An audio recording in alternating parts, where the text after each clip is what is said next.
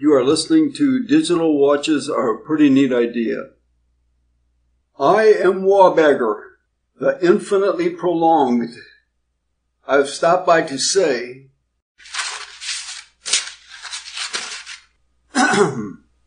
Jeffrey John Lesnick, you are a no-good Dumbo nothing.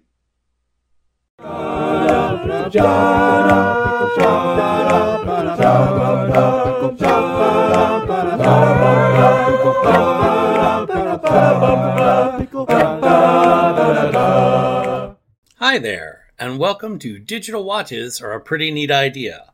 This is Brian, and I'm with my friend Jeff, and we'll be talking about Hitchhiker's Guide to the Galaxy in all its forms. But before we do that, let's listen to a message from one of our proud sponsors.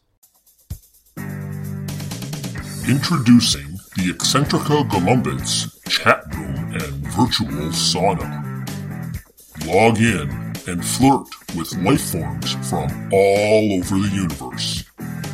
When you encounter a being, or beings, you would like to connect with, invite them to the virtual sauna. Come here, Daddy.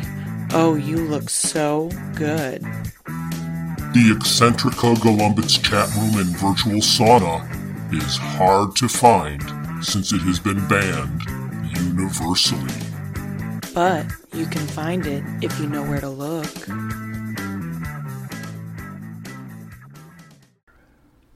Hey Brian, how you doing today? Well, I'm doing great, Jeff. How are you? Well, I feel flollopy. Flollopy? Yes, I feel flollopy because this is the first brand new thing that I got to listen to for the first time. Well, that's interesting. I didn't think of it that way. But I definitely enjoyed this particular listen, as you will, because obviously we're listening to the audio for the radio show that they did. Yes, tertiary phase. I didn't really look into it too much. Do you know it says that it was recorded for 2006 or? Yes, I did very, very little research, but what I did read is that even though it was adapted after Adams' death, he did leave notes for its adaptation. It was something that was scheduled to be done or that he wanted to do, so he had all kinds of notes on what to do. So they did get to work, from his original notes on this one. Really? Because, they credit him in one of the episodes. I assumed that he was alive during part of it. He plays Agrajag. They took his audiobook and put sounds over it, sound effects over his voice. Oh, okay. I wondered about that. So you anticipated that question and had an answer already, didn't you? Well, it was something that I wrote in my notes when we got down to Agrajag, but yes, this was recorded after his death, but he appears in it in something like they said, like a role he was meant to play, which was the Agrajag. Exactly. So they took his performance from the audiobook that he did, and somebody made all these sloshing, slurping noises over the top of it and between words, because Agrajag's mouth is always cutting himself and all of that. Yeah, exactly. So he appears post-mortem. Yeah, that's awesome. Or posthumously, I guess, is the there word. You go. Posthumously. He appears posthumously. Once again, this is the BBC radio play Tertiary Phase, which is based on the book Life, the Universe, and Everything. And the story tracks pretty much exactly with Life, the Universe, and Everything. There's not too many deviations that I noticed. I didn't really notice any deviations from the story itself. They did a phenomenal job, in my opinion. It was much better recording. They have a larger group of voice actors working on the project. They included some terrific sound effects and some sound engineering that I really appreciated when I was listening to it. Absolutely. I didn't have any objections to any of the character representation by the voice actors. But I was really impressed with the overall quality of this particular recording. And many, many, many of the voice actors are the original from the original primary and secondary phase. That is correct.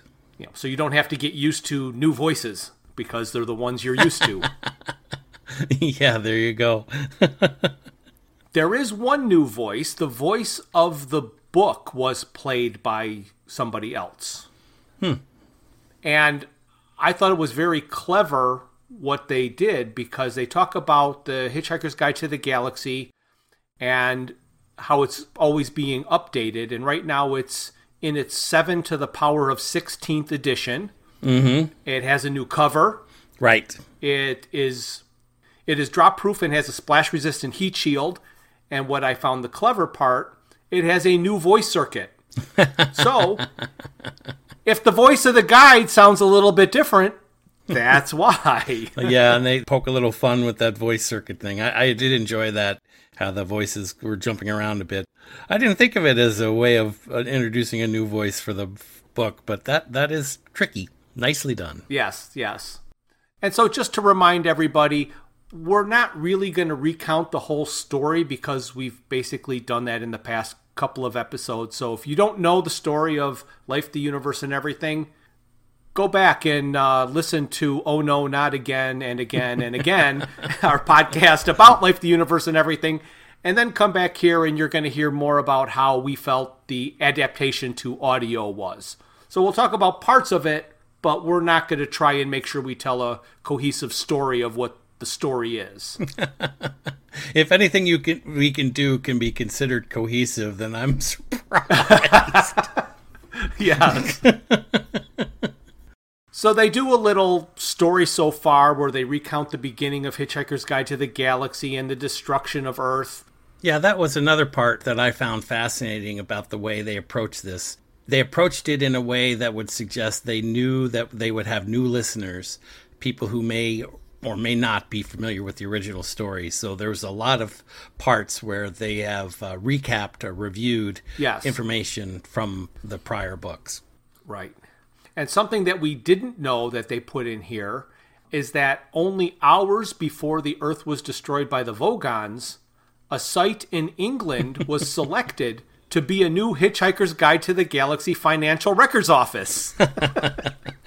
Yeah, I've wondered about that. So I like how they just throw these little things in there. It's just kind of funny. Yep. Arthur is still waking up screaming every morning. Mm-hmm.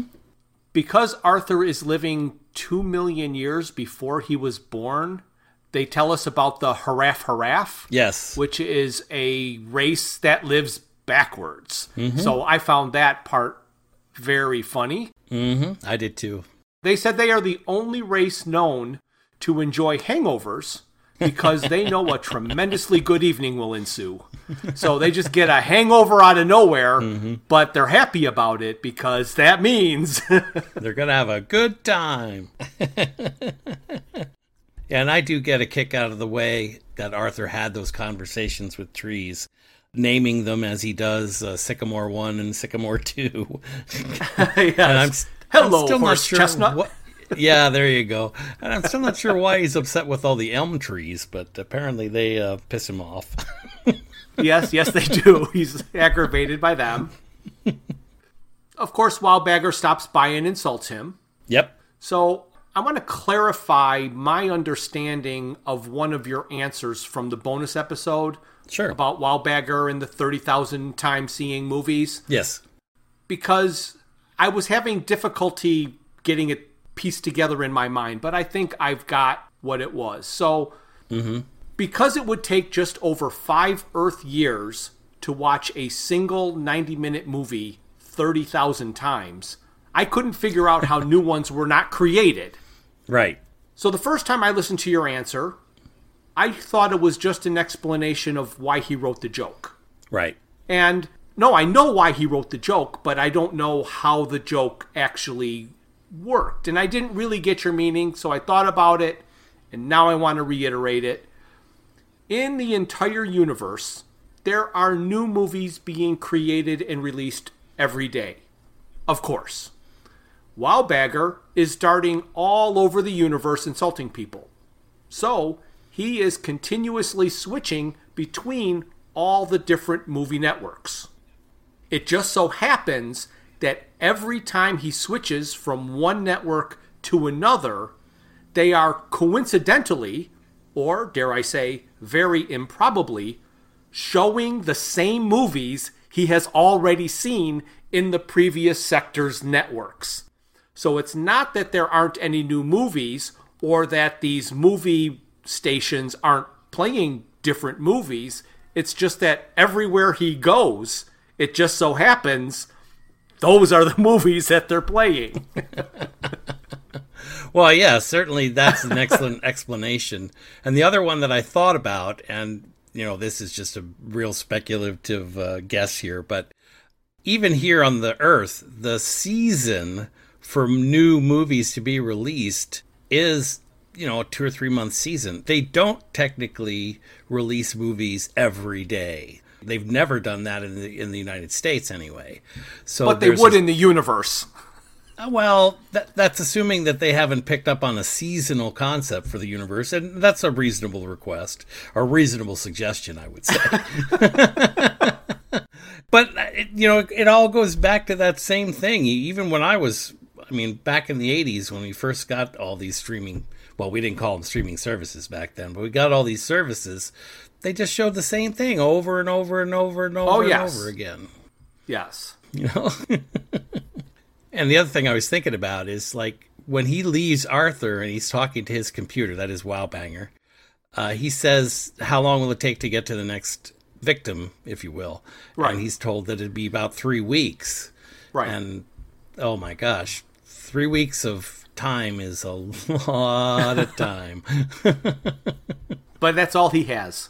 Right, exactly. That's all he has to do is watch movies, Oh, we were talking about Arthur and his conversations with trees, and I just thought it was funny when Wowbanger's ship shows up.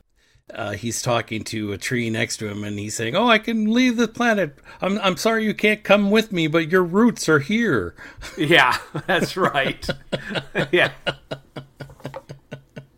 I thought maybe that would be too close to a pun for you, so I wasn't sure if you'd get that one. Well, it was so close to a pun, it was touching right up against it. And then he apologizes because he thinks he's insulted the tree. Yeah. So, just like in the book, Ford shows up after 4 years, and he tells Arthur about Eddies in the space-time continuum. And, to my delight, not once did Arthur ever ask who Eddie was. He always made comments like, "Oh, is he?" or "What's he doing there?" But he never said, "Who's Eddie?" Yeah, I figured that you would be happier with this rendition. And it does make sense. But, the other thing I was thinking about in defense of Arthur was I kind of went back and reviewed my notes. Arthur has very little interaction with the actual shipboard computer. He may be in the room on a couple of occasions, but he doesn't actually speak to the shipboard computer itself. He speaks to the other people in the room. Yes. Where we hear Eddie, it's Zaphod or Trillian or Ford talking to the computer. So it's a little presumptuous that somebody who had spent about, 3 days, 4 years prior, might remember the name of the computer.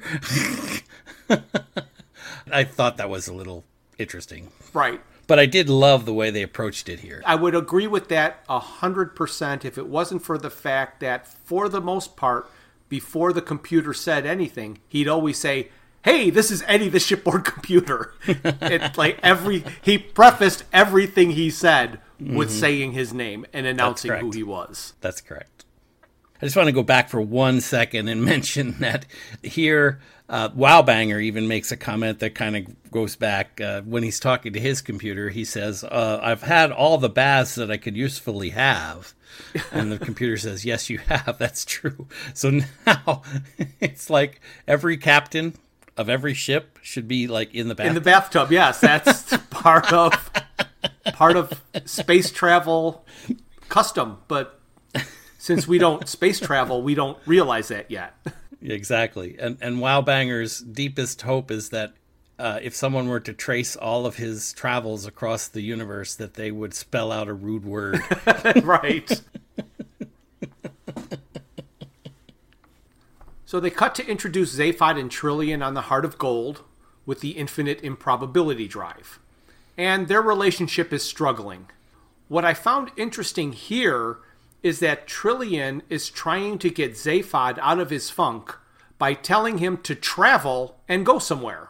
See the universe. Mm-hmm. In the movie, Arthur's inability to up and go with her was the reason she went off with Zaphod. Mm-hmm. So now it has come full circle, and Zaphod is now the one who won't get up and go.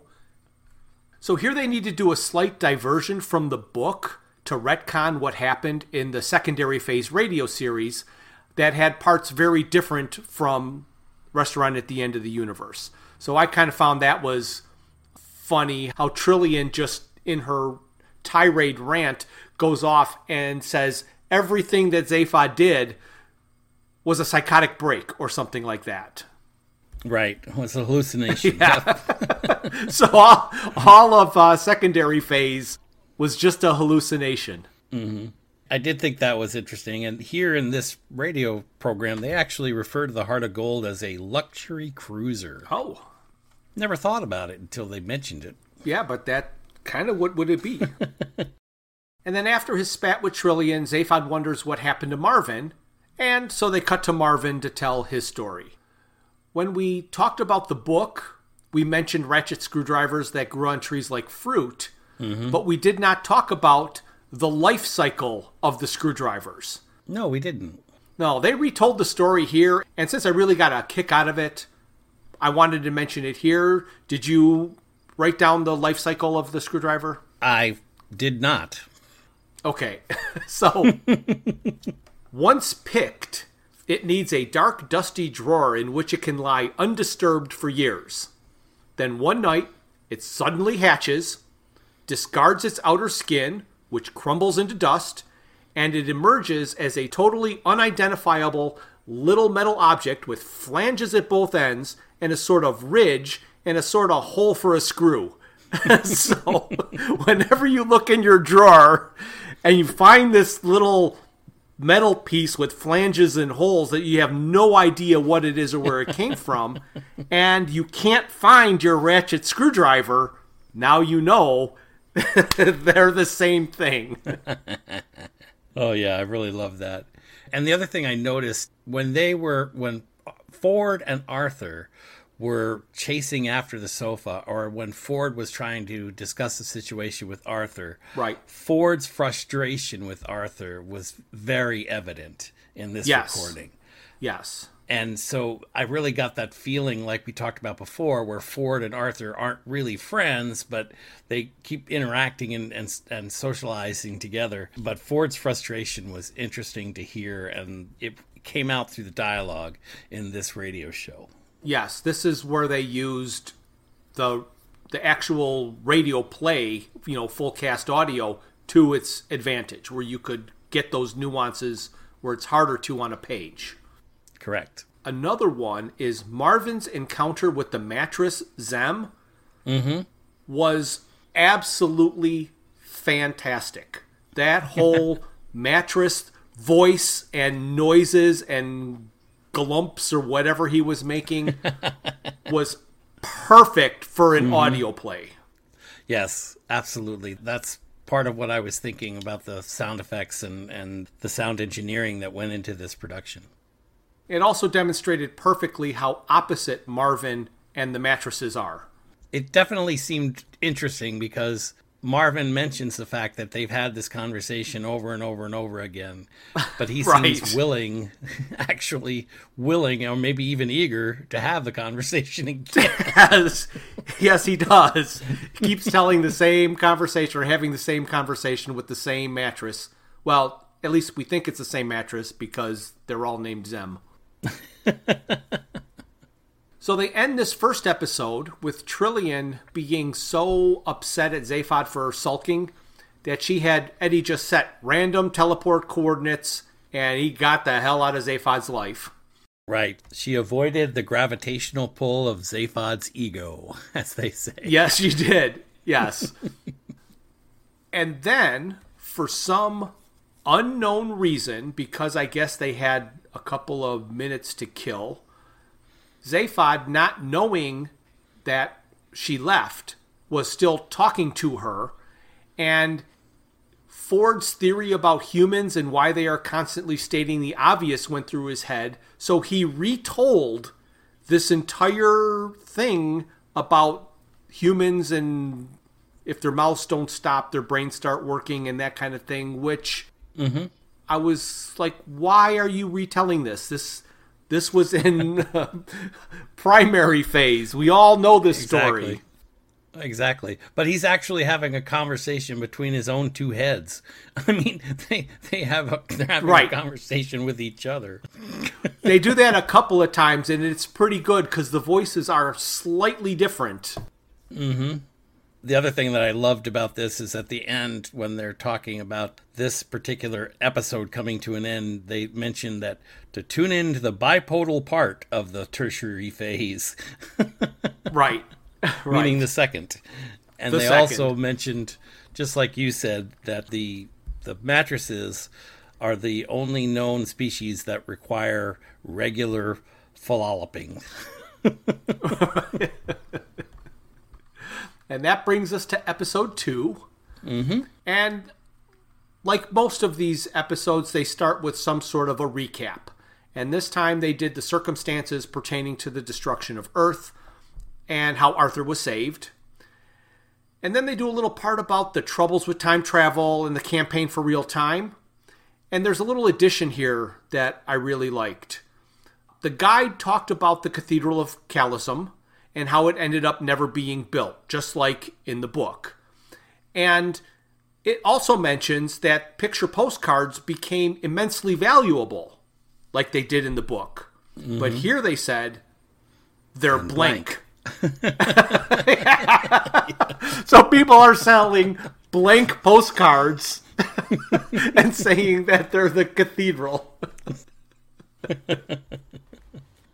All right. So if you want to do the trouble with time travel, then why is the cathedral in the collective memory?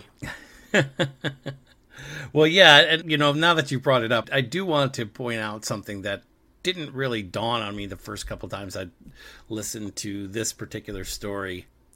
I couldn't quite figure out, when I was listening originally, the timeline for Slarty and Arthur. Okay. Because it's weird that Slarty, when he comes back into the story, which he's about to here, right, has been going on with his life, I guess. So after Arthur leaves and Slarty Bartfast is there by himself, he must then get involved with the what's the name? Real Time? Campaign for Real Time? The campaign for real time at that point. And I guess what we're supposed to assume, which I did not naturally assume, is that Slarty's life went on for the same 4 or 5 years, or however long it was, that Arthur was in ancient Earth. So Slarty's life is going on 4 or 5 years later after he meets Arthur. Now he's being instructed to go back to Earth to go to the cricket grounds to get the ashes. Right. And it wasn't real clear. I mean, like I said, someone needs to draw a graph, or not a graph necessarily, but some kind of a timeline that jumps around so that I can quite understand exactly how this piece was supposed to come back together. Right. Ford and Arthur and the sofa end up on Lord's cricket ground. And another nice usage of this audio play format was that during this scene, in the background, over the police radio, you can hear the report of a man named Deodat who had a heart attack. Because we know that Wowbagger is going to come and insult him, Arthur Philip Deodat, later. Right. But you get to hear on the police radio before that happens that it was announced. Yeah, and I do like some of the dialogue that they've added in here when the policemen are talking to Arthur and Ford, and he says, "Aren't you two a bit old for student pranks?" Right, yes, yeah. And at some point, Ford says, "What do you want to do, go get a beer?" Oh, and then they've already done, it's only the beginning of episode 2, and they've done, in the first episode and this episode so far, 2 recaps of the destruction of Earth. Right. They had Zaphod redo Ford's state the obvious theory, and then they mention towels. Right. And the voice of H2G2 comes on about what it says about towels. And it says, C secondary phase. And I both laughed and breathed a sigh of relief, because I did not want to listen to another recap of what we've already heard. Yeah, and that's when Ford says to Arthur, or Arthur says to Ford, aren't we home and dry? And Ford says, we can't even be considered home and vigorously toweling off. Right. Yeah. They do a very abbreviated description of the somebody else's problem field. And I liked in this little edition when Slarty Bartfast shows up, Arthur cannot remember his name and prompts Ford with saying, it sounded like a Danish chopped sausage. And here's actually where that my whole understanding of the change in the time frame, because they start talking about the Bistro-Mathix and the ship, Slarty's ship. Right. Mm-hmm. And they say that it is a new and improved method of traveling through the universe. It's better than the improbability drive. Right. So the Bistro-Math, or the Bistro that Slarty is driving in or riding around in, has been developed after the development of the improbability drive for the Heart of Gold. Right. So to throw another wrench in your timeline thing, it might not be just 4 years after Slarty's, he could have been living for 50 years, 60 years, 100 years. I guess that's true. And then comes back, because it's time travel. So it does, Ford only went 4 years before he time traveled back. Slarty could have been 75 years and then back. So there's no idea. And you're absolutely right, and this is where all these puzzles just don't come together very well. Because if you think about it, you think about one individual lifespan. The time that we're talking about for this event to have taken place is something less than a week in the life of Arthur and Ford. Right. It's at least that it doesn't appear to be years that this is going on. So at some point, Slarty was informed that he should go back and look for these things. So it's almost as if this week could not have occurred yet before Slarty started to go back, because if he had, he'd already know the results and he wouldn't have to go back. And right. I don't know, time travel. So here is my first notice of the struggles of adapting a book into a radio program and suffering the same problem as the movie, telling half the joke. The first 2 radio programs are complete because they were original. Everything that was written for those radio shows. Slight changes were made for the LP, but nothing was really abbreviated. The books took everything and expanded it. In the book, the scene comparing Slarty to Moses was one of my favorite parts. Right. We talked about that. Yep, we did. It had to be a favorite part of those who adapted it because a Moses reference was included. However, they just said, looking like Moses. And they didn't mention the absence of a fiery smoking mountain, which in my opinion is what made the joke work and made the joke funny. Or more accurately, was what made it a joke. So just saying he looked like Moses doesn't really make a joke. It's that addition of why he looked like Moses. So right. They're suffering that same fate, trying to get as many of the jokes in, but only telling half of them. When the Cricket Men arrive to steal the ashes, we are 3 for 3 in getting an Australian margarine reference. So I have to believe it is a funnier joke to someone than I think it is. Oh, it's got to be out there somewhere. Ford and Arthur go with Slarty on his ship, and that scene in the bistro, the French bistro, and the explanation and demonstration of Bistro-Mathix was done very well and really translates to an audio play. Yes, I really appreciated that. All right, and then they cut back to Marvin with the mattresses. And we learn that Marvin has an artificial leg that is stuck in the mud, causing him to walk in a small circle.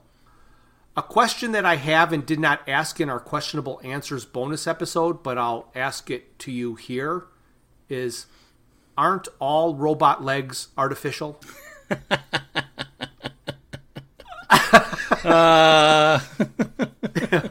If they would have said peg leg... You're right. It probably would have been more accurate to say not his original artificial leg. Or a peg leg rather than the articulated leg, but a robot leg is an artificial leg. And I'm wondering if that is really the joke that went over my head like all these times of reading it. No, I think it was... I love the way it comes out there. Makes me think that they thought peg leg would be too derogatory, so they didn't want to use that reference. They don't want to insult the peg-legged, you know? No, they don't. We also hear the story of Marvin at the bridge opening and are reminded of his destructive properties when he is interfaced with other computers. Mm-hmm. And then he's taken away by 11 robots. Right. And they do reference here, which I thought was interesting, is they do reference that Marvin became a celebrity because of his wild escape. And they reference basically that he somehow escaped from the ship that was plunging into the sun. Yes. But he's a bit melted. Right. They didn't tell the story, but they said that he escaped. So I thought that was interesting. It's one of those things, like you said, that they were able to wrap up and bring around so that he was available for this story. Right. So we get to episode 3, and they spend a good part of this episode in the Room of Informational Illusions on the Beastromathic ship. And we get to learn about the poet Lalafa and the history of cricket and the Cricket War. The danger of doing the radio drama is that in the book, he went on and on about the musicians of cricket and the songs that are so absolutely pure and beautiful that if they were written by Paul McCartney, he would rule the world. So here, they're trying to perform some of the songs, and it was nice, but I didn't fall on the floor and weep. Oh, yeah. Do you do that often when you hear McCartney songs? Well, no. This was supposed to be better than McCartney. The songs written by the cricket people were supposed to be just overwhelming. And, you know, I thought they were just, sounded like early 2000 British radio play. All right. Now who's getting hypercritical? I thought it was pretty nice. I like the singing. No, there were some fantastic harmonies in the song. Well, and maybe that wasn't one of their hit songs. Maybe that was just one of their average traveling songs, So we don't really know the quality of their good songs. This was the only song that could be handled by the people of Earth. Yep. we wouldn't be able to take one of their beautiful songs. That's right. It would have been too soul-crushing. There was a part about Brockie and Ultra Cricket that was in the book, but neither of us mentioned it when we did the last episode about the book. And I liked it, and I wanted to make sure that I pointed it out. They build a high wall around the Brockian cricket field so nobody can see anything. Right. And the reason for that is even though that the game is a major spectator sport, the frustration experienced by the audience at not actually being able to see what's going on leads them to imagine that it's a lot more exciting than it actually is.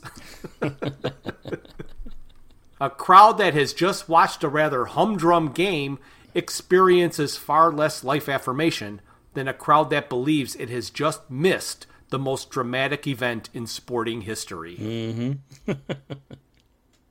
So even though they are very similar, there is a storyline difference between the radio shows and the books. And they did some retconning when Trillian was talking to Zaphod, but they really need to keep them straight.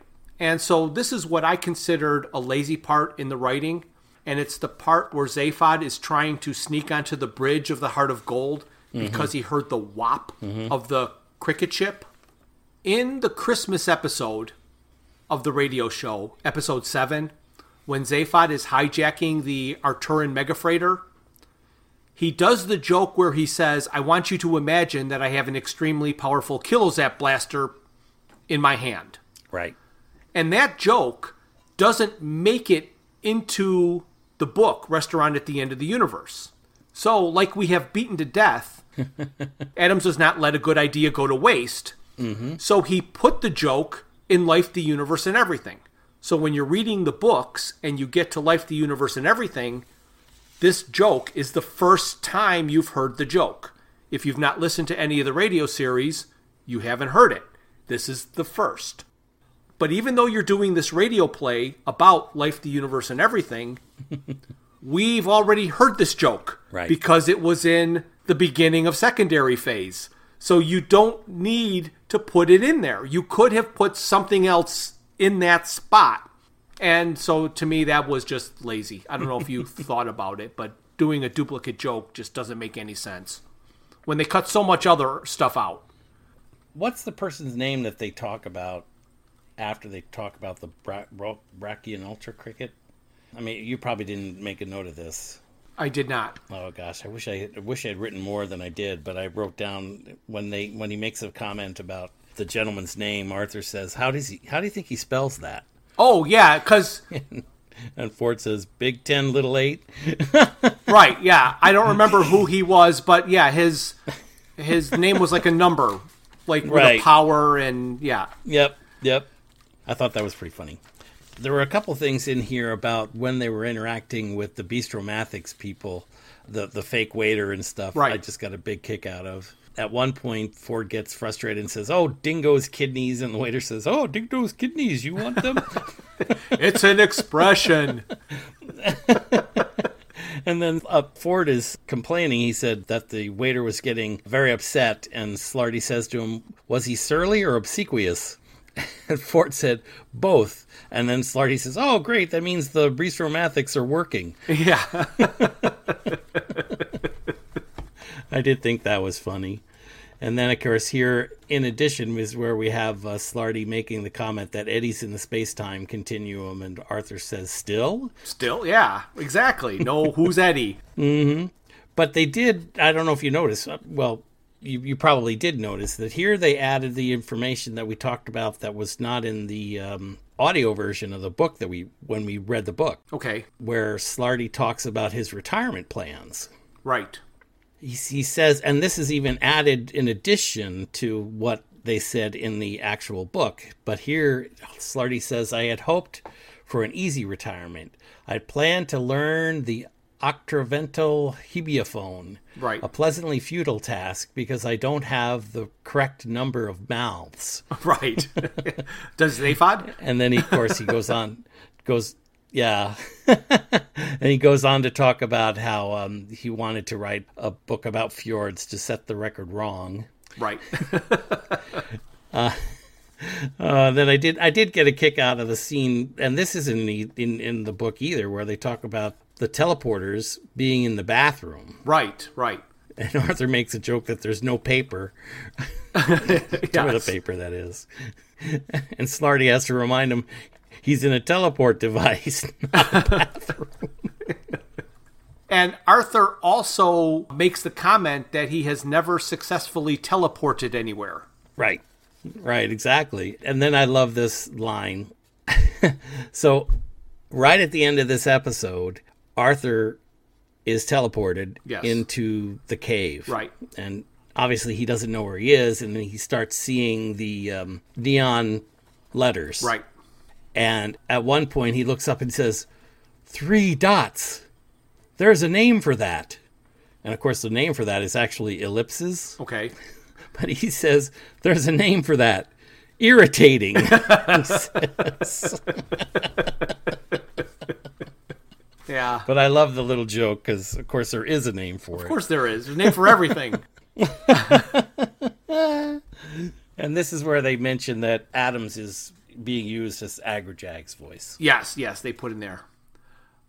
I like that when they did the teleporting, they had to count down together and all pull a chain, and then there's the sound of flushing. Yeah. Oh, that's awesome. And at the very end of the episode, the narrator is telling the folks, if you have any problems with this episode and you need to talk to someone, you can call us. And, of course, your calls will be charged at the galactic rates. Right. Right. And then we get to episode 4. And, of course, Arthur did not successfully teleport this time either. He ended up in the Cathedral of Hate with the neon and the flashing dots. And I am so happy that they did use Adams reading the audiobook for this. And so this part is verbatim to the book. They couldn't really make any changes dialogue-wise. Right. They just had Arthur read the Arthur parts. Mm-hmm. The way Agrajag dies in the book is unclear and can be read 2 different ways. The audio version gives us no clue as to what happens. It's just a scuffle and a noise and a thunk. Exactly. Well, they did a lot more of the environmental stuff comes from the conversation. And that's right. Extremely apparent in the final episode of this tertiary phase, where they don't actually have any environmental discussions, but the characters in the story tell the story. Right. So when Arthur escapes from Agrajag, he flies and gets to the party. When describing the party, the looting for supplies is discussed. But this adds a little scene where a farm is raided for Cabernet Sauvignon. Mm-hmm. The farmer says, "We drink only milk." And then you hear a shotgun cock, and the farmer says, "Oh, all right. What vintage?" Yeah, I love the "what vintage" line. Like he's got so much that he could choose. Yeah. So here is my next example of a bad translation of a joke. I pointed out in the episode about Life, the Universe, and Everything that I liked the joke where after crashed into the party, he was laying on a ledge and examining himself, looking for injuries. Right. And everywhere he touched, he hurt. And then he finally figured out it was because it was his hand that was hurting, and he seemed to have sprained his wrist. In this, Arthur is complaining about hurting everywhere he touches, and Ford tells him he sprained his wrist. Yeah. It's like that was the most condensed ruining of a joke that you could possibly do. Yeah, again, like I said, you'd have to have all those environmental discussions in the book because the character can't say it himself. I mean, he could, I guess, but that's where the characters that are around him have to describe the narrative rather than letting an environmental discussion go on in the background. Right, but the joke doesn't work that way. Yeah. But I did think this scene was funny, where they describe the land over which the party is flying as having seas full of biscuit crumbs. Right. Like their seas are full of cookie crumbs everywhere. That just fall off the planet. Yeah. So it's around here that we also learn that there are pirated editions of The Hitchhiker's Guide to the Galaxy that include things that aren't available in the regular edition. Correct. And one of the ones that they mentioned was a banned commercial for Eccentrica Golumbitz's chat room and virtual sauna. So, oh, that's fantastic. Not quite sure how that is going to work, but hey, you know. And again, I want to applaud the engineers here for the audio engineering because as Arthur is interacting with the gentleman who won the Rory Award, yes, every time they mention the word for which he's won the award, they've added in a sound effect, drowned out the word. Yeah, and they didn't use Belgium. No, they didn't. They decided that they were going to use the F word. Mm-hmm. And then there was always something that happened. I just loved Belgium. Yeah. You know. And again, this is the radio series. Belgium has been established. And they would not have to use up any airtime explaining what Belgium meant because it's already been explained in a previous radio series. So here's where they're... here's where they're confusing the timeline or the storyline of the books versus the radio series, and they think they can't use something because it wasn't in the book, but this isn't the book. It's the radio series. and Belgium's been established. Right, and even here in this, and not this particular episode, but in a prior episode, Ford is arguing with the waiter, and he gets frustrated and uses the word Belgium. Yes, so yes. It's there, it's out there, it's already in this story. I don't know why they didn't choose to use that. Again, I think they maybe were soft pedaling it because they didn't want Belgium to get upset with that. That could be. Again, like the book, Arthur has an altercation with Thor at the party when he's trying to get Trillian to leave with him, and he asks Thor to step outside. And I like that they added a sound effect of Thor falling off the party. Yeah, that was kind of funny. So now you know that it wasn't just he went outside and they left. He went out and plummeted. Thank goodness he had a sea of cracker crumbs to land in. Exactly. Well, he can always use his hammer to fly up in the air, Yeah, yes, he does. And I want to mention that I misinterpreted it when I read the book. I thought Ford called Arthur a coward when, in fact, Ford was admitting to being a coward. Oh. I asked you that question about, would you consider Arthur being a coward? Right. And you said, well, no. I asked that because I thought Ford was calling him a coward when actually Ford was saying he was too much of a coward to have done anything like that. Oh, okay, yeah. So I actually got that straight in my head now, and I feel better because I couldn't figure out why he called Arthur a coward. It didn't make any sense. I think I thought this part was really funny because I just happened to be thinking it at the time it was said. Trillian is being all seductive with Arthur and wants to give him advice on being better with the ladies at parties. Right. And he's like, well, what is that? And she says, laundering. And in reading something somewhere, I found out that in the books, it isn't until Life, the Universe, and Everything that Arthur is said to be in his dressing gown and pajamas. Mm-hmm. That is not mentioned in either of the first two books. They used it in the TV show because they thought it would play well. Mm-hmm. But nowhere in the books does it say he's in his pajamas. No. Until this book. I didn't really think about that because, he wakes up. I mean, at the very beginning of the book, he's waking up and getting out of bed, and brushing his teeth. So yes, well, that's what everybody... I think they said something like, that didn't dawn on Adams when he was writing this of what he'd be wearing. Right. Exactly. They just wrote the TV show, and he's like, why is he in his pajamas? Like, well, he just got out of bed. Of course, if it had been my life, it would have been an R-rated scene. Yeah. Yes. Insert graphic image here. There we go. More graphic images. Nobody wants to see that. No, nobody does. And this is actually the second time maybe the third time they've talked about laundry, actually, because way back when Slarty is talking about the space-time wash, or the wash, Arthur says, what is that, a Vogon laundromat? Right. So it's used more than once about laundry, which I think is funny. So we're coming up at the end of episode 4, beginning of episode 5, and Ford can't find his potato crisps. And I liked that they added the special effects sound of Trillian eating potato crisps while the guide is talking, or the Room of Informational Illusions is talking.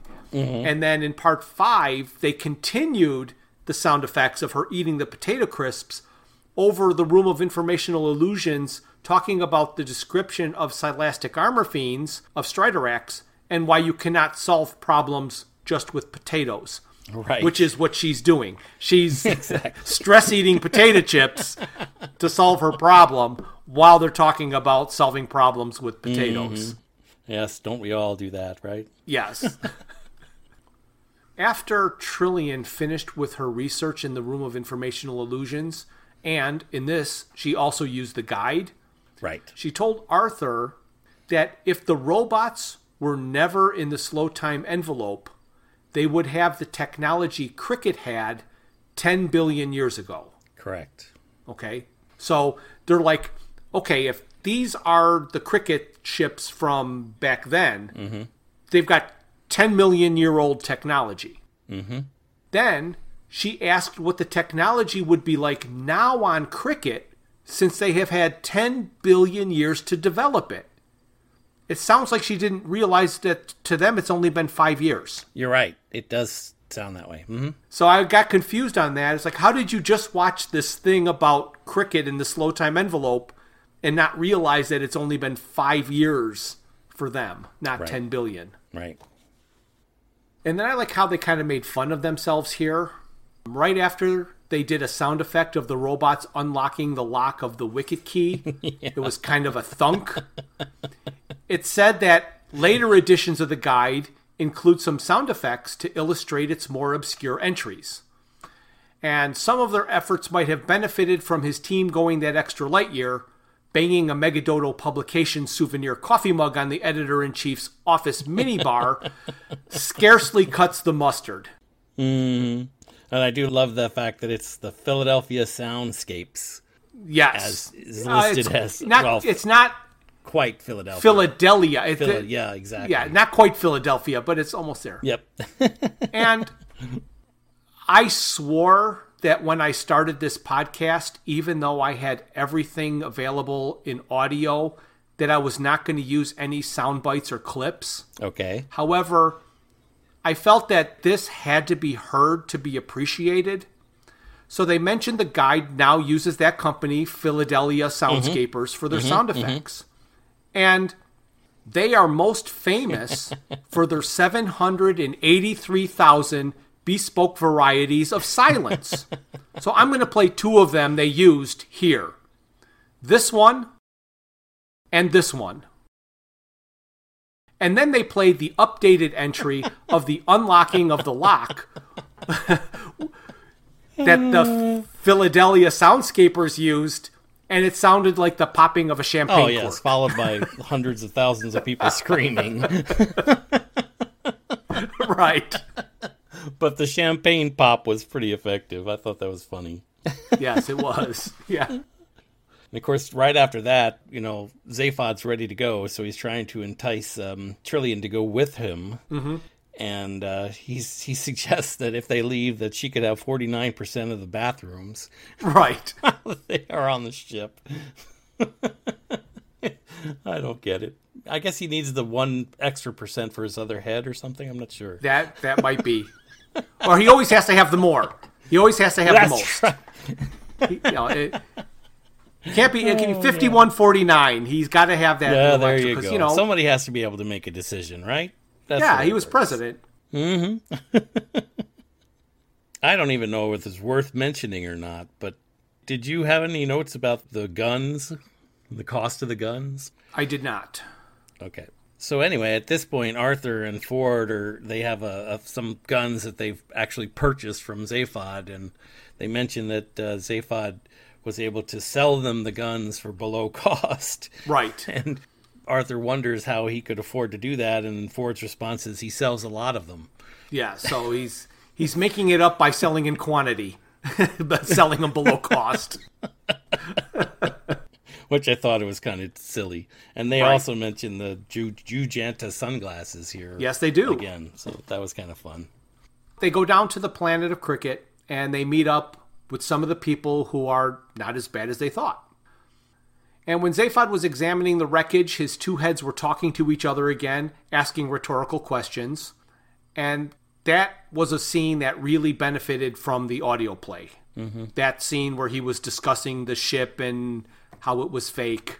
That was really good. And the two heads talking to each other. And then he overhears that all the Cricket robots are depressed and sulking. And then he hears Marvin singing. A sad little lullaby. Yes. I like to count electric sheep. Yes. How I hate the night. Oh my gosh. I love Marvin. I mean, they pull this out actually in the next episode, Marvin's line, where he says, "Don't talk to me about outputs." Yeah. Because, of course, his famous line is, "Don't talk to me about life." Right. right there at the end, I just love the little outro that they do on the audio. It says, "This episode is brought to you by the letter F, gamma, and the hexadecimal number 3 cosine D, bracket to the 9th power, 8th power, 9th power, 9th power." That's it. Right. Yeah, more number jokes. Oh, like Sesame Street. Yes. Right. So we now get to the final episode 6, and this one opens with the group in a confrontation with the people of Cricket. Zaphod meets back up with Marvin. He discovers that Marvin has been hooked up to the war computers, and that's the reason that he saved Zaphod 3 times. And while all of the Cricket robots are sulking. Marvin then helped Zaphod monitor Trillian and her meeting with the leaders, and she called them out on everything. She and Arthur go out into the dust cloud, and here we get to listen to Hektar orate how everything happened and his motivation behind it. A vibration field disperses Hektar as he claims to have fulfilled his function.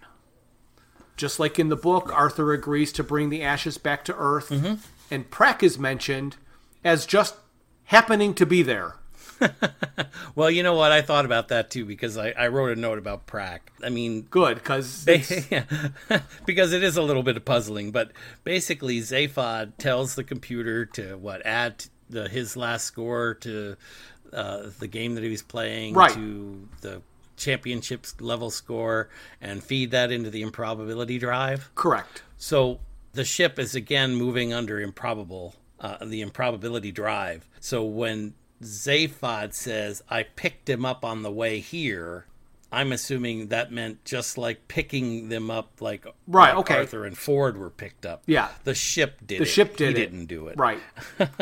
Because it was within that improbability ratio that he could actually pick him up as he's flying back to Cricket. And it's amazing that Trillian had just heard about him on the news. Yep. More improbability. Mm-hmm. The conversation that they had with Prak was probably accurate, and they really used the audio drama to their advantage, but yes, I think it was a little bit over the top. They could have scaled it down a little. Yes, his manic laughter was rather manic. Yes, it was. And frequent and and nonstop. Sounds like someone I know personally. Oh, gosh. They had the part about grammar being the problem with time travel left over, so they're getting near the end of the last episode, so they just had to throw it in here because they had no other place to put it. Right. Arthur tries to return the ashes, and nobody is interested. He does get to bowl at Lord's Cricket Grounds. So that robot scene where he cuts off the head and everything was another bunch of sound effects that was really hard to visualize what was happening. Yeah, and it was even kind of silly because at one point Arthur, I mean, we know the way they described it in the book, and that was, believable because he trips and starts flying and then grabs the bat. Right. And then whacks the head of the robot off. Well, they don't have any of the flying part in this radio show. No. Not at this moment anyway, but he literally asks the robot for the bat. The robot gives it to him, and then he hits his head off. I mean, yeah, it's it was a little goofy. So the final post-credit line of this episode is probably my favorite joke in this entire phase. Oh man, that's the last thing I wrote as notes on my page here. Well, like I said, because it was the best, and because you've been doing all of the post-credit mentionings, you can go ahead and talk about this because it was brilliant. Oh, man. Okay. Are you sure you don't want to do this one? Because I did all the others. No, go ahead. I talk too much anyway. So the post-credits, they say, for those time travelers who you may... No, you got to start with the preceding program. Because I don't think I wrote my notes very well. The preceding program contains violent scenes of a graphic nature, which may cause offense. Time travelers of a nervous disposition may like to consider listening to something else for the past half hour. That's perfect. I didn't write my notes that way. So, no, I don't know what it is about his writing, but you can listen to this 2 normal sentences and then start to try and transcribe it. And you're like, got to go back and listen. Oh no, he said this word. It's like all of the words he chooses are perfect, but not the words I would have chosen if I wrote it. No, I do that. Oh gosh, every time. This note writing is such a challenge with this. As you say, you say, okay, I want to write a note about that, and then you realize that halfway through your note, just like you said, I've written the wrong words. Yeah. And I just listened to it a second ago. It's quite the challenge, that's for sure.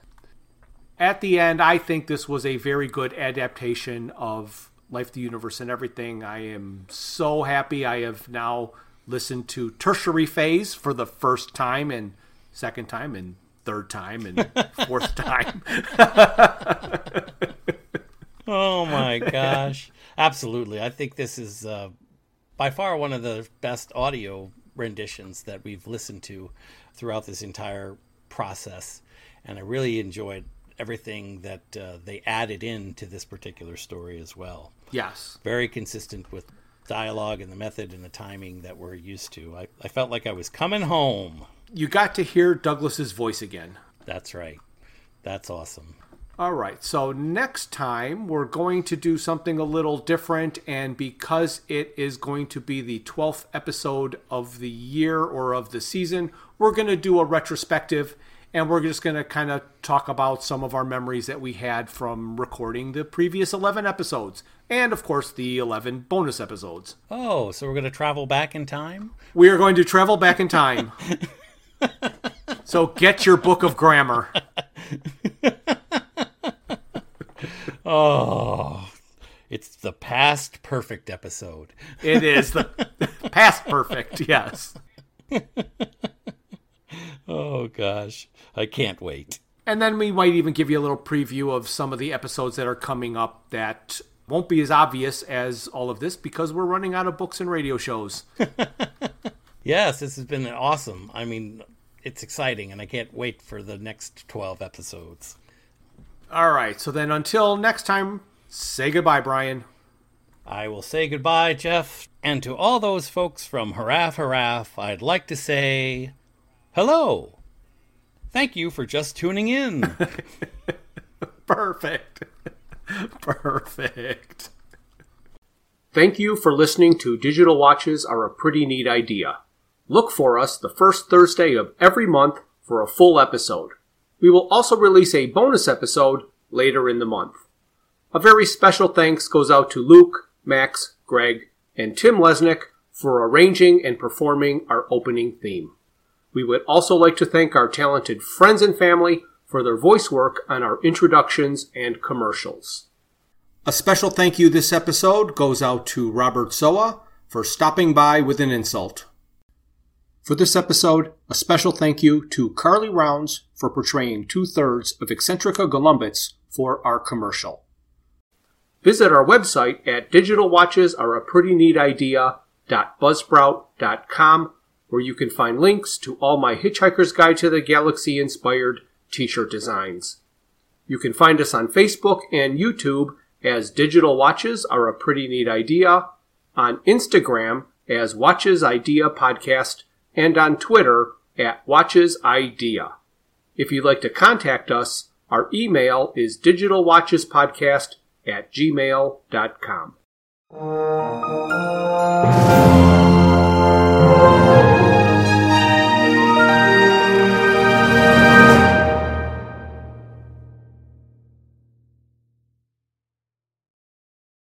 This has been a Froods for Thought production.